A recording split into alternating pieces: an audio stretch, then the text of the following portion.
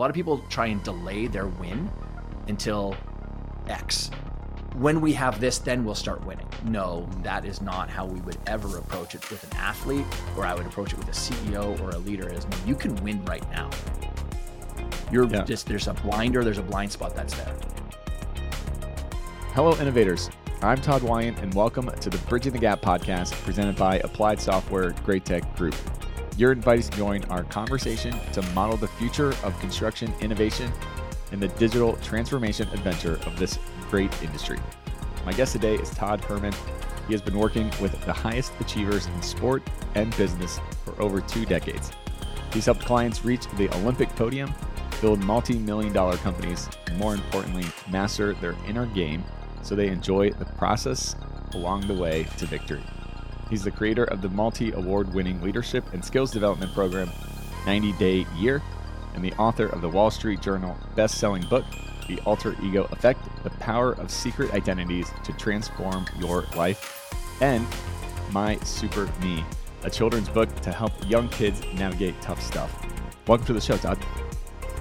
Todd, I'm going to take you around and you're going to be my traveling PR guy now.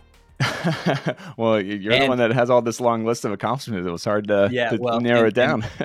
And now the construction world is going, okay, why am I listening to a guy who's talking about alter egos? But we'll dig into that because it's all applicable to these people who are trying to navigate the difficult world of changing innovation in the world of like construction and just commerce in general right now.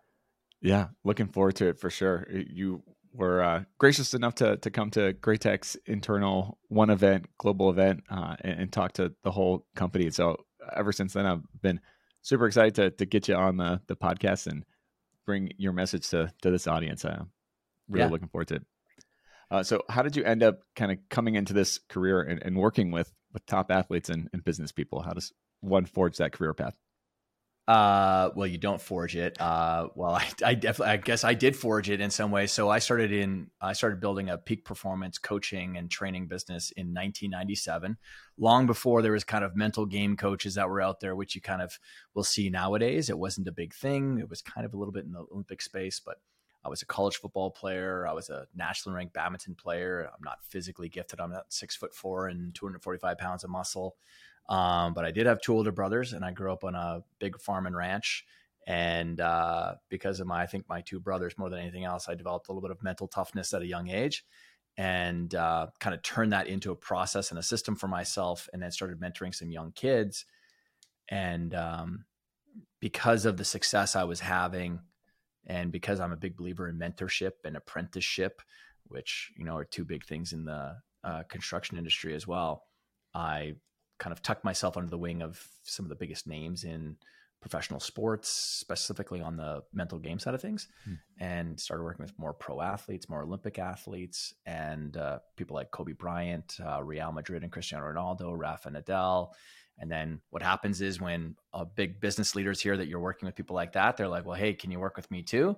And so I took my performance system and brought it into the kind of the corporate in the business world.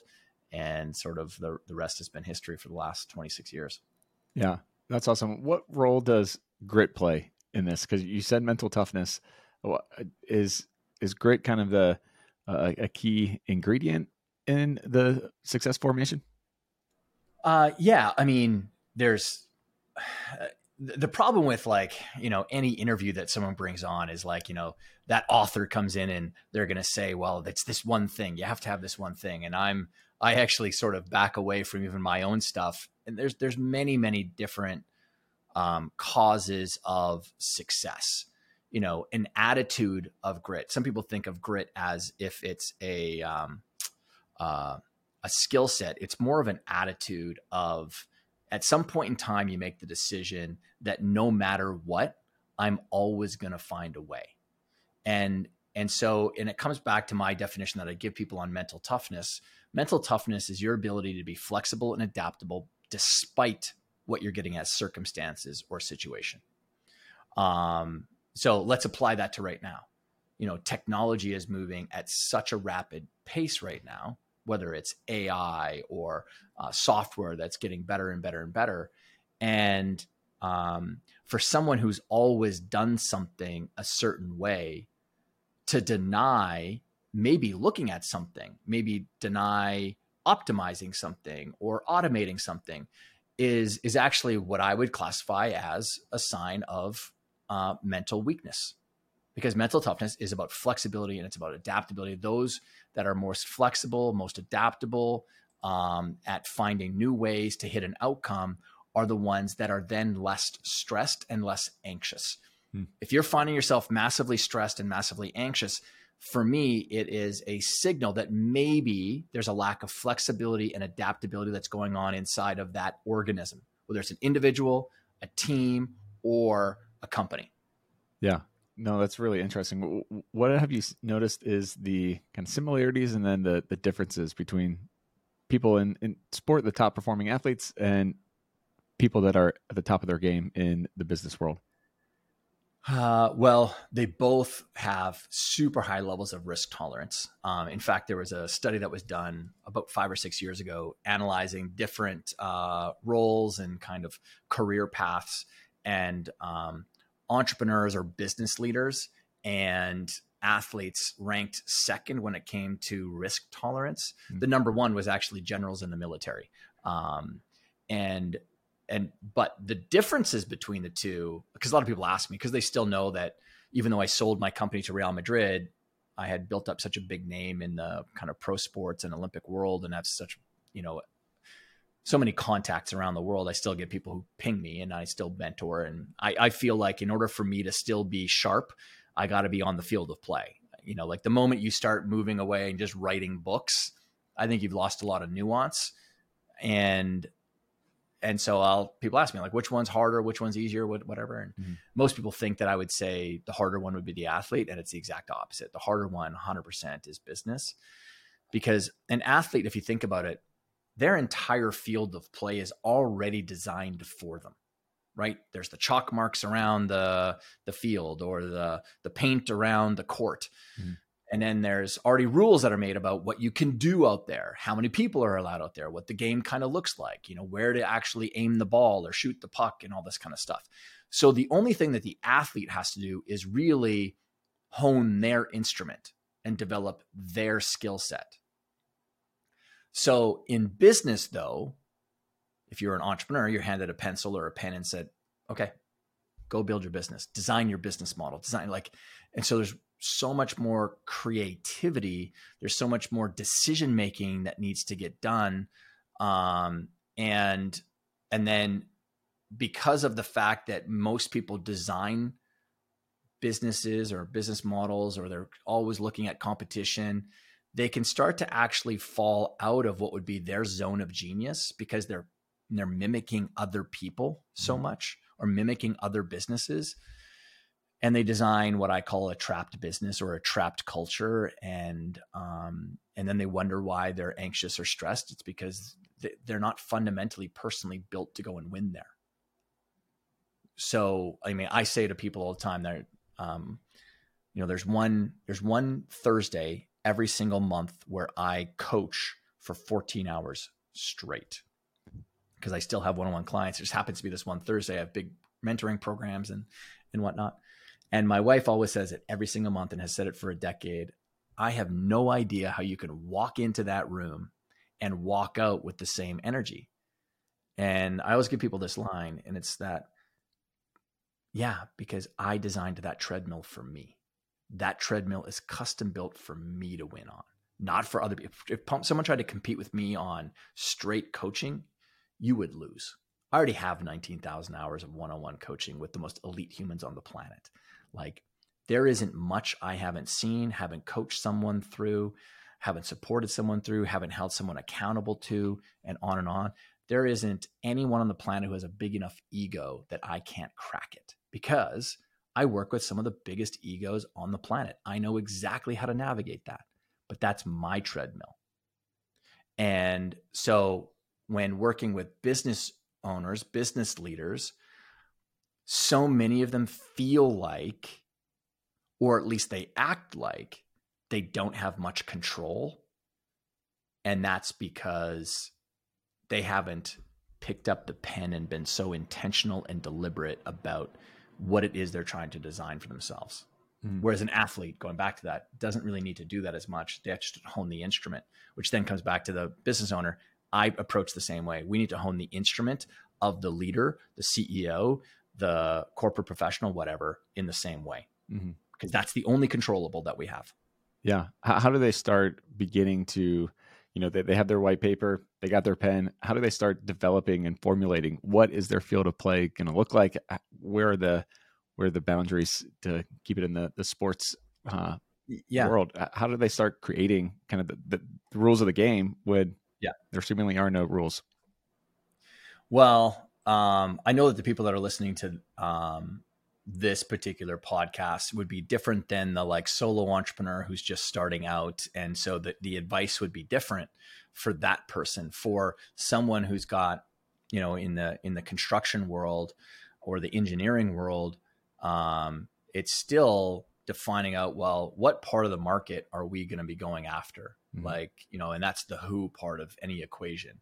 And then what for that who are we going to be custom built to go and win on? Because you can't be all things to all people. Any business, any massive corporate entity that's ever tried to compete that way will always lose, because there's always a smaller, more nimble, more quick moving, more agile, more innovative company that will come along and just, chew away at the, 800-pound gorilla's ass that seems to be sitting in that market, and they'll win that way. So who is it? What are we going to go and help that group of people with? And then with that, now it's, where are you already custom built to go and win? This is when you come back to the team or the leader themselves. So I'll give you an example. Like this goes to a far smaller little business, but when I was starting out, I said before that I grew up on a big farm and ranch. My family's a big rodeo family in Alberta, Canada, where I grew up. And a part of that culture was 4-H. So people don't know what 4-H is. 4-H is like agricultural Boy Scouts. And I grew up in 4-H. And so in 4-H, you always have to go into a speaking competition, so you can learn public speaking, so you can get comfortable being on stage, because the whole point of 4-H is to help develop civic leaders. And so I had a huge comfortability around getting on stage and speaking. My entire family did. My brothers did. I did. But that's because of those reps that we had in that training. So when I had to start now marketing this little fledgling mental game coaching business, the only thing I knew how to do from a marketing standpoint was speak. I had no other skills whatsoever. So I decided that I was going to go out and do as many free speeches as I could in my province of Alberta, where I started my business, as possible. And I ended up doing 68 speeches, free speeches, in 90 days. And back in 97, 98, when I did that, it created so much activity. And the great thing about speaking as a platform is it's one of the best platforms to actually use, because you're automatically branded as an expert or an authority or whatever the case is, whether you deserve it or not. And I didn't have to market that business basically after that point. It just caught wildfire. And then I had great delivery. Like, I was really good with the clients, got them results and customers. And so I had this great flywheel going. My point about that was it was accidental, but we're going back to like coming back to yourself and where you're custom built to go and win. I used speaking, and still use it, as my method of growing my business, my channel, so to speak. But that's because it was built off of the founder. And so and I say that because a lot of times when people are looking at their strategy, they're discounting what they already have as great assets and resources that they could go and win with. And they try to do it a different way, someone else's way. And then they wonder why they're struggling with their approach. And that's because, that person over there was custom built to do that. Todd is custom built to go and speak. I'm super outgoing, super gregarious. I have no issues and challenges whatsoever being around human beings 24/7. So I'm pretty good, custom built to go and win in that space.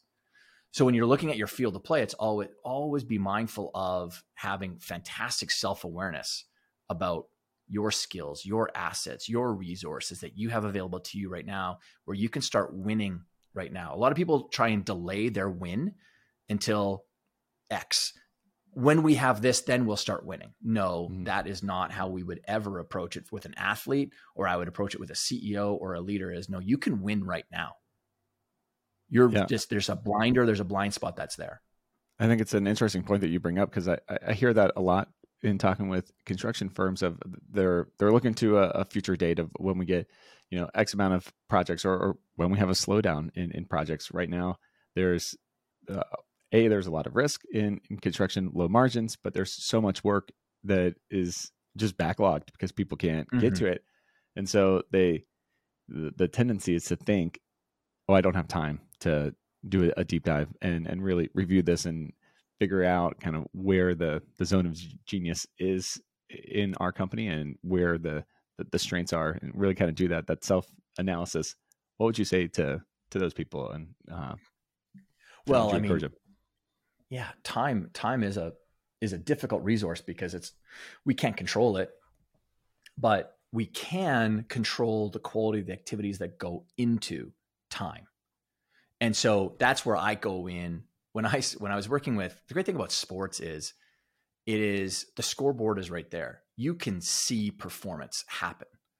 You can see the score up there. You can see how many runs were scored or whatever. You can see someone's batting average or their shooting percentage or what their save percentage, like all these different numbers. It's just sports has metrics built into it. Now, in business, when I got into working with corporate, and I'm talking like Shell, Chevron, I worked with the government of Canada, the government of South Africa, like massive, tens of thousands, hundreds of thousands of people. And when I started to bring my performance strategies into these worlds, I was like, oh, what's fascinating about this world is there's a lot of hiding. People hide behind busy work.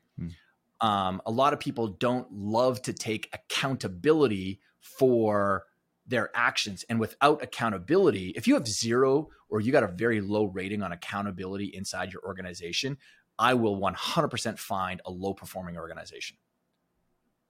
The moment there is a cultural shift towards people raising their hand, wanting to take accountability for something, I know right away they have very low levels of drama, very low levels of toxicity inside their culture.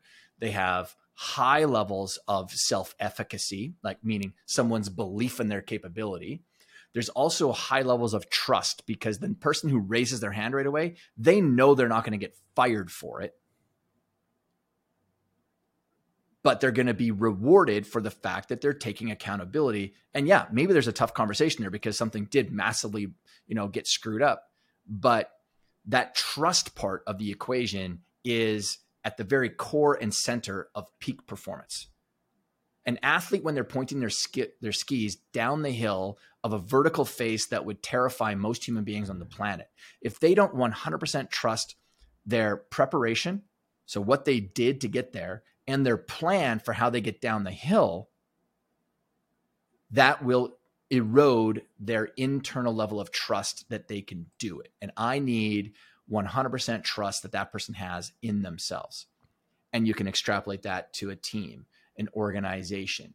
Trust is this just incredible metric. So going back to what we were talking about with regards to accountability and someone raising their hand or people hiding inside organizations, that's when I started to bring in a scorecard system for how people look at their calendars and their activities going into their days.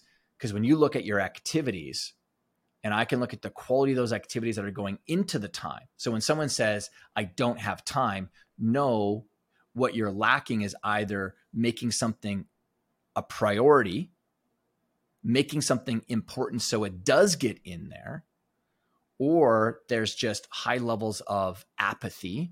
We're just doing things the way we're doing things. Things are going along well. Well, the problem is nature would tell you something different, because nature is the world's greatest metaphor for everything. It's the greatest mental model out there. Because if something doesn't exist in nature, it doesn't exist. So what doesn't exist in nature is balance, homeostasis, right? No, things are just going along good. No, there's only two states in nature. Things are either growing or they're decaying and dying. So if someone tells me things are just going along pretty good, I mean, I need to qualify what that means. But in most instances, their actual organization, their culture, their performance, their numbers is actually declining and decaying. They just haven't maybe seen the number yet go fall off a cliff, but it will at some point in time. Hey, innovators, do you want to help inspire the next generation of architects, engineers, and builders? Applied Software Great Tech Group does too. In fact, they have launched a scholarship contest and need your help spreading the word. If you know any students or teachers who could benefit from the contest, tell them to visit asti.com/AEC scholarship for more information. Applied Great Tech is giving away over $1,000 to help students pursue their dreams, and we need your help to make it happen. So what are you waiting for? Let's make a difference together. Mm-hmm. Well, what is the mindset shift that is needed to really kind of get into this frame of reference of making the calendar your field play and having that as your scorecard? How do you change that mindset? Well, something that I teach and work with people on is this thing called the activity scorecard. And if you were to go through all the activities over the last couple of weeks and you put them into 4 columns, column number 1 is $10 per hour tasks. Column number 2 is $100 per hour tasks. Column number 3 is $500 per hour tasks. And then column number 4 is $1,000 or $10,000 per hour tasks. And how we know something is $10 per hour is I could go and hire someone to do that work for $10 per hour. Let's say it was like washing the car or it was organizing files. Okay. So if you looked at like all the activities that you did throughout your week and you started grading things, $100 per hour tasks is like more highly skilled tasks. Things like graphic design, engineering skills. These are people that have typically some level of specialization. All right. Then you have $500 tasks. Those are like building out systems, because now it's going to be replicated. Like you're kind of working on something. It's going to be a higher return for you. And then 1,000 or, depending on just the kind of compensation of the person, it could be $10,000. That's how I grade myself, is $10,000 per hour tasks is the final one. So me speaking on a stage somewhere, that's a $10,000 per hour task, because I also know, well, how much I got paid for that speech, but then also the business that I get out of it. So that could be negotiating deals, setting up partnerships, could be even some qualities of networking. But when we start to actually grade the number of our activities, that's when we stop hiding. That's when we pull our activities out of this nebulous void of the calendar and we start making them accountable to a number. And then when you add up, say, let's say I spent 6 hours today on $10 per hour tasks or 2 hours here. And I go, oh, wow, my goal is to be doing $15 million per year in our business. And how I just produced in my day was $250 because of the number of I spent 6 hours at 10. Well, that's $60. Okay. I just paid myself $60. And again, is it real numbers? No. But if you do that over time, best of luck building a high value business or high value projects. Yeah. Is it important to show it to somebody else and kind of have the external accountability, or just doing the exercises kind of the first step there? It's both ways, but I've had people who did this a decade ago with me, loop back 8 years later and say, I do this ritual every quarter for 2 weeks. And I can't look at time the same way anymore, because I'm now looking at it through the lens of the quality of my activities or the value of my activities. Like it's just there and I can't hide from myself. And fundamentally, that's what performance is, we can hide from others. We can and we've seen it inside of organizations, people who hide, they don't actually ever do the work, or they take credit for other people's work, but eventually you get found out. But you can't hide from yourself, because whether or not you're actually producing your valuable work. But you can, if you want, you can have accountability partners. You can have another like VP or president or buddy or whatever the case is, and you guys both do it with each other. But not necessary. Yeah. Interesting. So I want to shift a little bit. You wrote the book, the Alter Ego Effect. What is that for the listening audience? So as I was working with athletes, and then, started working with higher caliber, higher quality athletes, and I was operating across tons of different sports. I wasn't someone who was just sport specific, like hockey. That's where I started, was hockey in Canada, but then, got into like soccer, and then there was equestrian, and there was like table tennis, and there was tennis, and there was biathletes, so cross country skiers. The great thing about working with all these different sports and then working with some of the top athletes in all these different sports, was this sort of golden thread started to reveal itself of the best of the best. They would talk to me about how they had this persona that they would step into when they would go out there and compete, or this alter ego, or a secret identity, or they had this identity that they had when they would go and compete. Now, that resonated with me because when I played football, I had one as well called Geronimo. And it was born out of the fact that I was super insecure about the fact that I was scrawny, let's just say. But I had this way bigger idea of who I could be on that football field. I just couldn't put on any weight. I was just one of those kids. But I was a good athlete, and I was fast. But I built out Geronimo to go out there and compete with me. And he was a composite of Walter Payton and Ronnie Lott, two of my heroes in the NFL, ended up becoming Hall of Famers. And then 5 Native American warriors. And that was born out of the fact that where I grew up in Alberta was rich with Native American history. And I always had this kind of affinity towards it. So I had Geronimo. And so when these other athletes would talk about their alter ego or persona, I would be like, oh, wait, that's really cool. But then after a while, I was like, wait a second. I went back to all the data because I tracked everything in spreadsheets. And I was like, wait, my athletes that are consistently performing at the highest levels keep on bringing up this identity thing. This is an actual thing. And so I'd go back and I'd be like, how did you get into yours? And like, what's your process? And why did you create it? And then I built out this method. And it was not long after that I built out that method that my mentor was reached out to from Kobe Bryant. And because Kobe was going through a very challenging time in 2003. And then my mentor knew that kind of I was more the right fit for him because of this approach that I had called identity-based performance. And I could work with people really, really fast. So I built out the Black Mamba with Kobe in a pretty short amount of time. And that's what I became known for. So the alter ego, for someone who's not familiar, the great thing about it is every single person who's been listening to this has already used it. Because we do it as kids very naturally. We play with our identities. There's no sense of me and myself. When we're young and we're developing really, really quickly, we take on the role and the idea of someone or something else when we're in playtime and when we're being playful. And it's this great grease slide to skill acquisition and making change happen fast. And then we lose it because the frontal lobe starts to develop and our reasoning skills comes in and we got to look more serious. We got to act like an adult and all this kind of like, crazy ideas that get into our heads. But the term alter ego means the other I or trusted friend within. We all know the importance of having great mentors or friends and peers and allies that are there for us. But most of us don't think about it in the context between the 6 inches of our own ears. And so that alter ego for me became this great form and model that I could help someone develop so that they now had a very clear idea of what they're trying to become.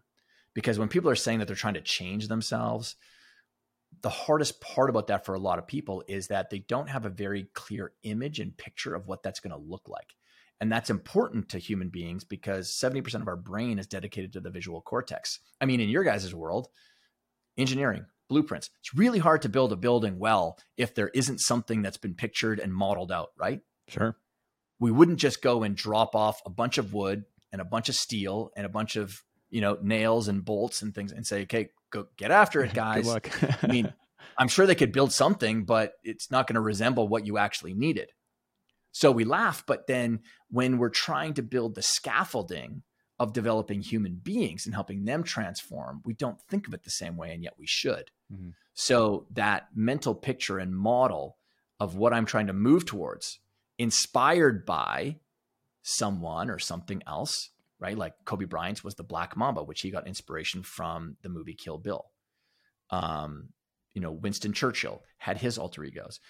In the book, I talk about Martin Luther King and his alter ego, who wrote his speeches for him because he didn't want to get in the way with his ego of this movement that he was trying to create and build. So he had this distinguished self that sat down. He put on a pair of fake glasses, and he would write his speeches through this lens of a distinguished self.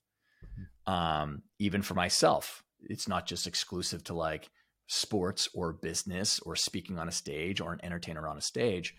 As well, I have my model in my mind of how I want to show up for my kids. I'm a dad to 3 little kids.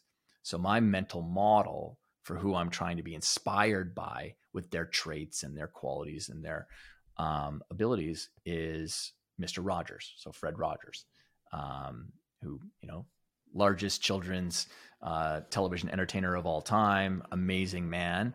But the way that he would show up for those kids is what I want to be like for my kids. So it's just a super useful mental model to help people transform far more quickly, because everyone has an excuse. Everyone has a story and a narrative about who they think they are. But all that is just the hard candy-coated shell around you called your current personality. And it's not baked. We can change, we can morph, we can develop, which only gets back to my conversation we were having earlier about mental toughness. It's flexible, adaptable. I'm always going to be evolving. I'm always going to be developing. And, it's just a way better frame to be approaching life through. Yeah. How do you take it from kind of the intellectual exercise and self-assessment, and then really bringing that out into reality? Well, so a couple of things. Once you find that kind of source of inspiration for whoever and whatever that would be, make sure that you have you resonate with it. Like, it's because we're storytelling beings. So people can get the intellectual concept and they know what they want to be like now. They know what they want to be doing. They know what they want their behaviors to be like. They know what they want their results to be like. But we're triune beings. So we're mental, emotional, and physical beings operating in a social world. So you have the idea and you know what you want to be doing, but the drawbridge of action is always emotion. That's why it's so important that we emotionally resonate with whatever our source of inspiration would be. I didn't just grab Mr. Rogers off the shelf. I grew up watching him. I didn't need to invent that kind of connection that I had with him. Kobe Bryant with the Black Mamba, watching it, and it was just the fierceness. It was the striking, it was everything that he related it to his own challenges he was going through. And I need to bring that out onto the court, because I can't bring this insecure, challenged guy who's dealing with a lack of confidence right now because his world is crumbling around him out onto the court, because I'll get destroyed in this level of competition. So always there has to be an emotional level of resonance. But then when we bring it out onto that field of play or in that role in our life, because we're not building an alter ego for everything. That's a mistake. We don't have one identity. We have many, many roles that we play. It's always specific to one thing that we're doing, or one role that we have. Then it's, I want to use a totem, an artifact, something physical to help activate that, because it creates a triggering moment. And there's this psychological phenomenon called enclothed cognition, which means that human beings, when we put on an article of clothing or an item, whatever story or meaning we have around that item, we'll actually naturally enclose our mind into the cognitive traits and abilities of that thing. So for example, a pair of glasses.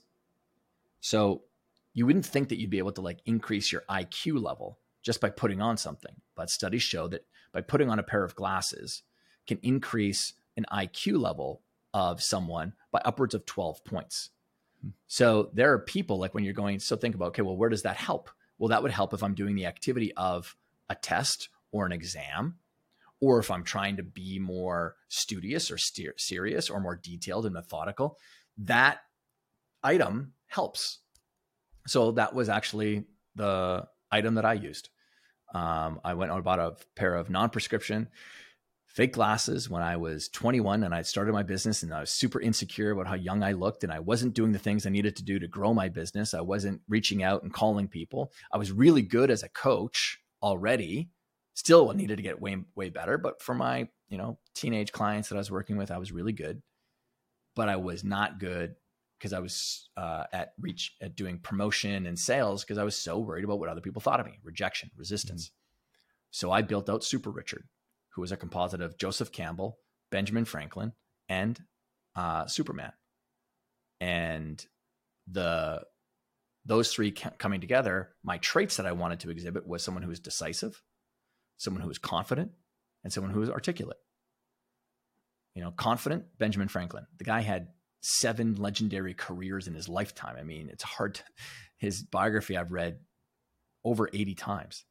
Confident or decisive, Superman. He was the man of action. I wasn't being decisive. I was picking traits that I wasn't exhibiting, and I was simply doing the reverse of them. And then articulate. I wasn't saying the things that I needed to say about my business, and I wanted to be more articulate like Joseph Campbell.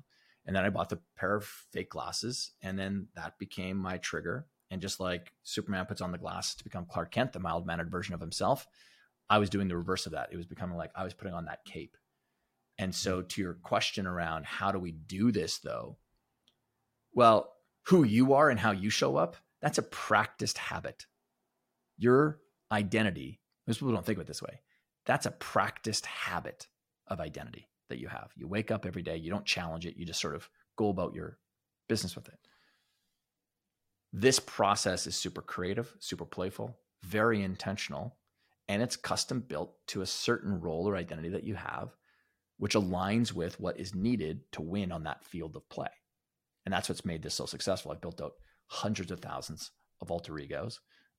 It's won multiple gold medals at Olympics. It's won NBA championships. It's won, Hall of Fame careers for people.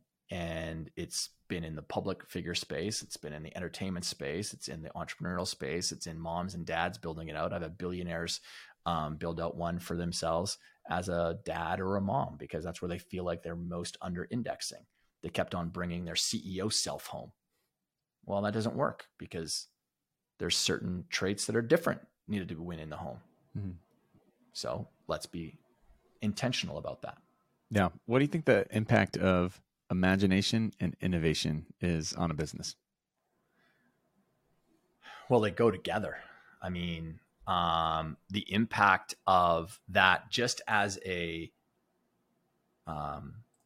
attitude that you bring in, because some people sort of posture with it like we use imagination or we're innovative, and it's sort of like marquee words that sit above the sign on the door or on the values inside of the company, but they don't get applied. Mm-hmm. But when it becomes the DNA of no, we apply imagination every single day in the way that we come up with the designs and the builds of our structures or of our projects. And we embrace innovation every single day, week, and month. Because innovation is looking at optimizing something, or it's looking at automating something, or it's looking at borrowing from a completely different industry, just like Henry Ford did when they borrowed from the world of slaughterhouses to create cars. Innovation is typically never going to be found inside the industry. You need to be looking outside of the industry. So then the question I have for people who say, well, no, we're innovative. Show me in the behavioral actions in your week how you demonstrate innovation or imagination or creative imagination. I'll give you an example. So I don't know if you've ever in like the Hudson News and Bookstore at the airport when you're getting on a flight, right? So a lot of times you're got a little time before your flight and you're looking at something to buy or munch on when you're on the plane. And my favorite thing to do is go to someone who's at the magazine stand and just ask them, hey, quick question for you. What's a magazine that's kind of random that you sometimes pick up and read? And they're like, oh, good question. You know what? I have a hobby of woodworking. So I actually pick up, American woodworking just to see what projects are out there. And I'm like, great. And I grab that magazine and that's what I go and buy.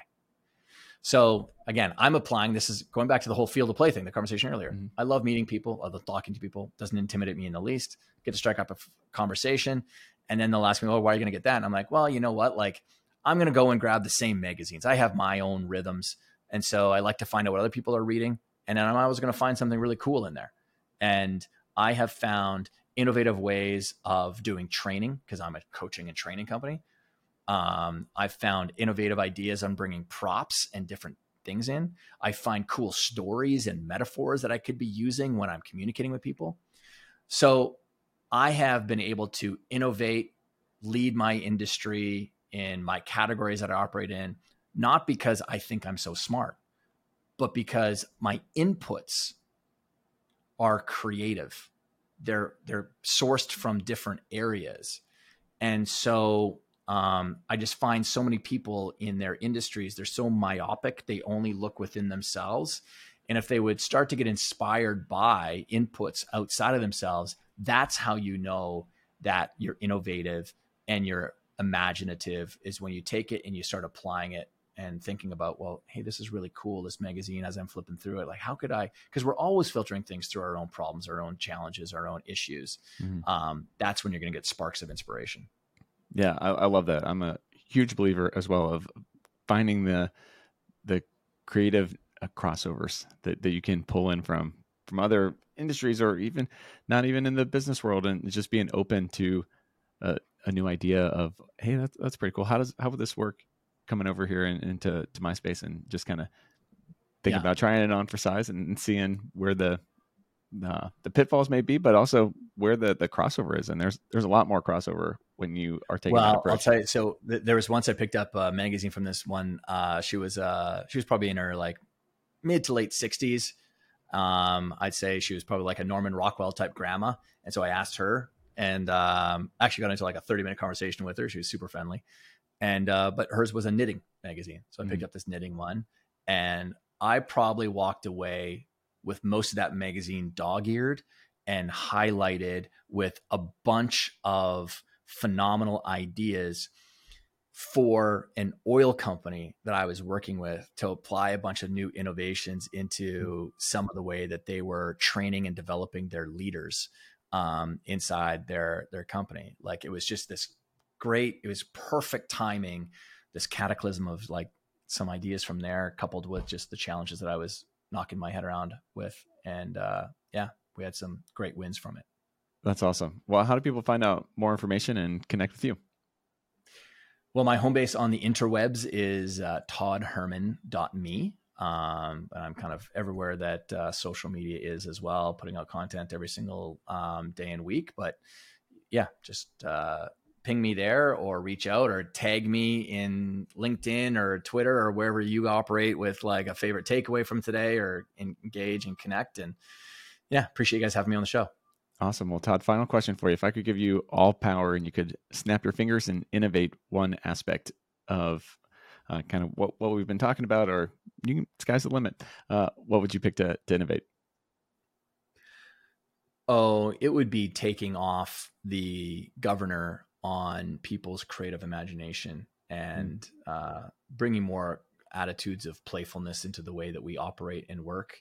It is really the ultimate superpower of human beings, is our creative imagination. Mm-hmm. You know, I'm not saying that love isn't important, and it's 100%, but we're uniquely built to use this creative imagination that we have, and just more people aren't nurturing it like they could with the way that they show up in the world, how they bring themselves into situations and just their inputs. So it would 100% be just like, I'd love to just blow the lid off of people's creative imaginations. That's awesome. Love that. I think that's a great way to end it. Todd, thanks so much for taking the time and coming on the show. Cheers. Appreciate the opportunity. And now it's time for my Todd takes from this episode. First take, I loved Todd's line that grit is an attitude, that no matter what, I will find a way to succeed. Construction is uniquely gifted in this area.